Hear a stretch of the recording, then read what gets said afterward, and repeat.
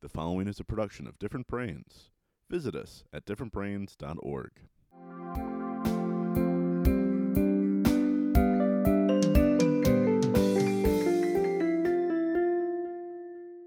Hello there, I'm Dr. Hackey Reitman. Welcome to another episode of Exploring Different Brains.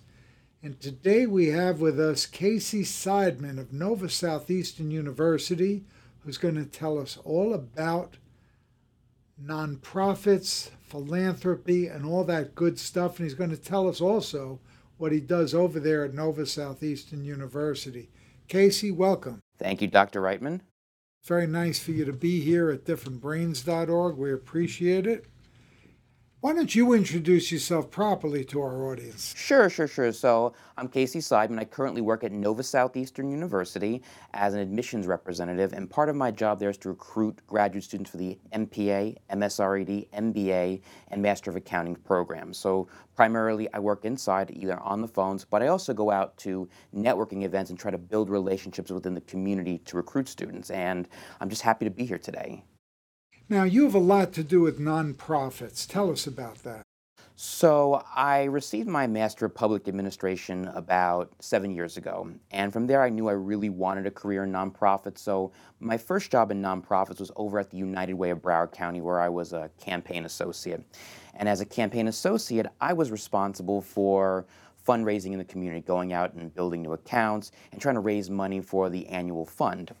From there, I learned what is the value of really not just working for nonprofits, but also volunteering to be on the board. So since then, I've joined a couple of nonprofit boards. I serve as the chair of the Marketing Communications Committee for the Southeastern Conference of Public Administration. I also serve on the Davie Cooper City Chamber of Commerce on their Education Committee. In addition to that, I also do a little bit of work with Emerge Broward, and I also participate in the government affairs group for the Greater Fort Lauderdale Chamber of Commerce, and in Rising Leaders as well. I guess you don't have much spare time. Not really. Not really, not whatsoever. It's just minute to minute. We never stop. Good for you. Why do you think it's so important to incentivize involvement in nonprofits? Well, it goes back to the core belief that nonprofits really are the cornerstone of our community. Just think about it for a second. In our community, we have businesses, we have people living there, but there's really not that third group, and nonprofits really are that third group, and they really galvanize us around issues we care about. For example, if you care about arts organizations, you might want to volunteer or give back to an illustrious arts organization. If you care about neurodiversity, such as your organization, you might want to volunteer time or, say, do an interview or help raise money for an issue. So what it does, it really galvanizes the community around common bonds and common issues. And that's why I encourage everybody to get involved. It's your civic duty to get involved in nonprofits. What got you interested in all of this? Well, actually, about 10 years ago, a little more than 10 years ago, I volunteered at the Boys and Girls Club, actually at your unit at the Boys and Girls Club. And from there, I was inspired by Vern Dooling to really get involved in nonprofits and to really try to help the community. And through my volunteer experience there, I realized that all of our nonprofits have a valuable place in the community. And it was right then and there, it clicked to me that I wanted to do something with nonprofits. I wasn't quite sure of the path yet, but I knew I wanted to do it. And then that was the year I was also graduating from my undergraduate program. And from there, I decided to get my MPA, which would give me the nonprofit skills that I need in order to move into that field. Well, we're a nonprofit, differentbrains.org. We're a 501c3, and we are trying to advocate for all of those of us whose brains are a little bit different. Now, your brain was a little bit different, didn't seem to hold you back. You want to tell our audience about your brain a little bit? Sure. So back when I was 5 years old, I was diagnosed with ADHD. Now, ADHD doesn't necessarily prevent you from learning, but it makes you learning delayed, and it also gives you a little bit of hyperactivity.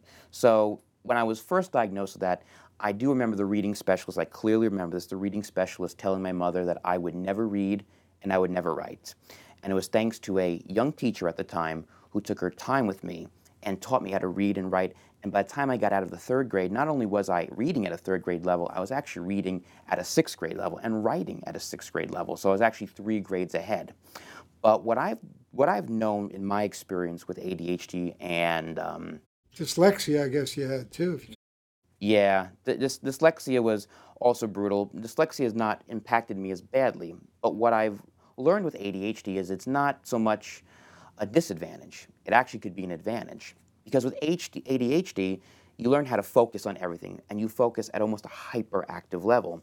So instead of it being something that really disadvantages you and causes you to not be able to do what you want to do, you can use it to really harness and focus on what you're good at and get even better at what you're good at. Because my philosophy in life is life throws you lobsters, but you have to make lobster bisque out of it. And that's what I wanted to do with my ADHD. I wanted to turn it into something that could truly help me. So I use it to focus in and really get the job done. What tips do you have for someone in our Different Brains audience who might have dyslexia or ADHD or family members? What's the biggest tips you might be able to give them? Be very patient.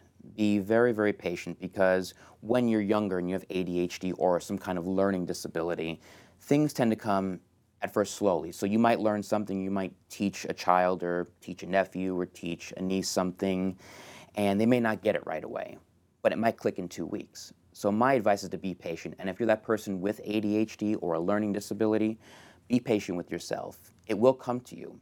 Not only will it come to you, you'll learn how to take it and use it as an advantage.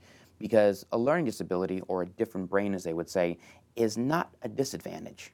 On the contrary, it's something of an advantage.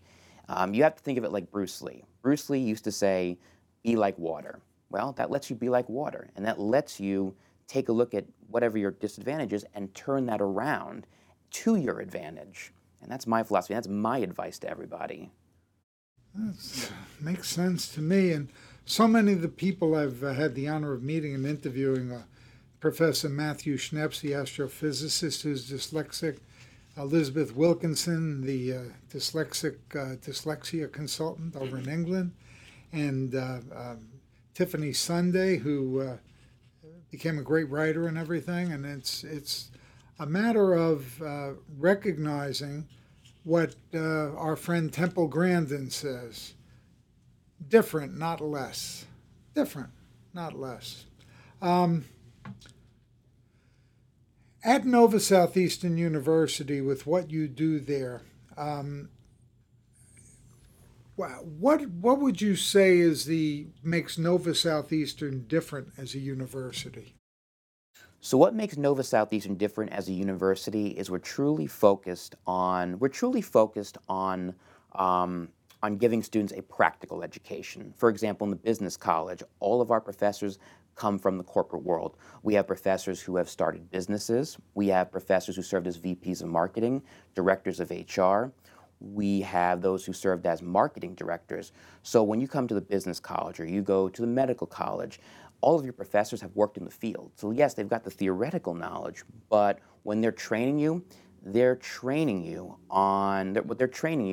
from their pragmatic experience. So they're giving you the ideal skills you need in order to be successful, not just in their classrooms, but in the real world. That's very well said.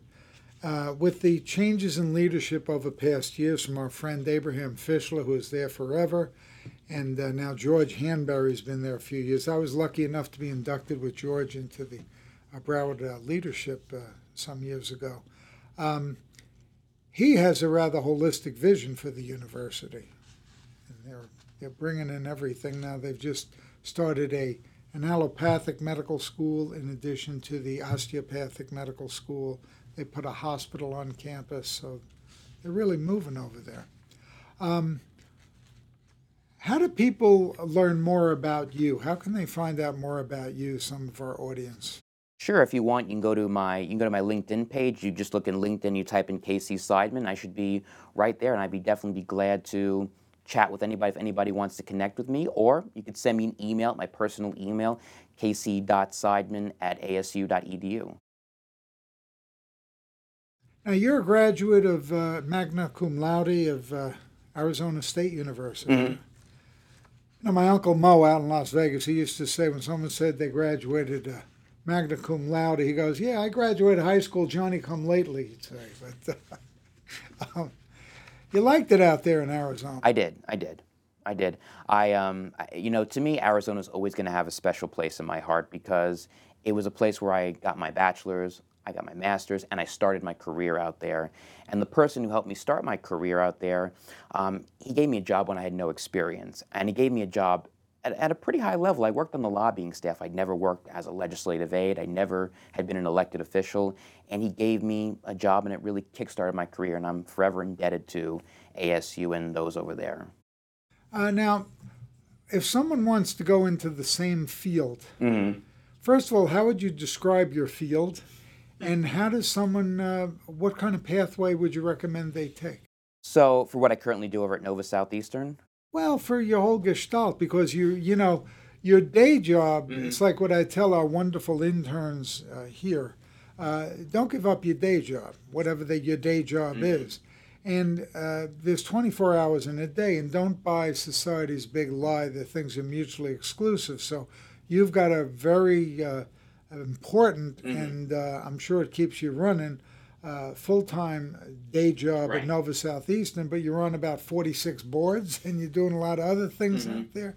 And you've been very active in the, the nonprofit community. So I consider you more than just as somebody who's, working at the university, as really somebody who's into philanthropy, somebody who's into helping develop nonprofits. You might have just touched a chord with some of our audience that way. So how would you advise them to follow in your footsteps?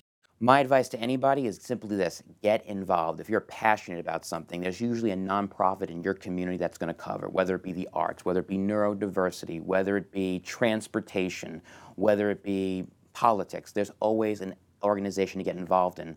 And feeding back on your point that things are not mutually exclusive, you're right.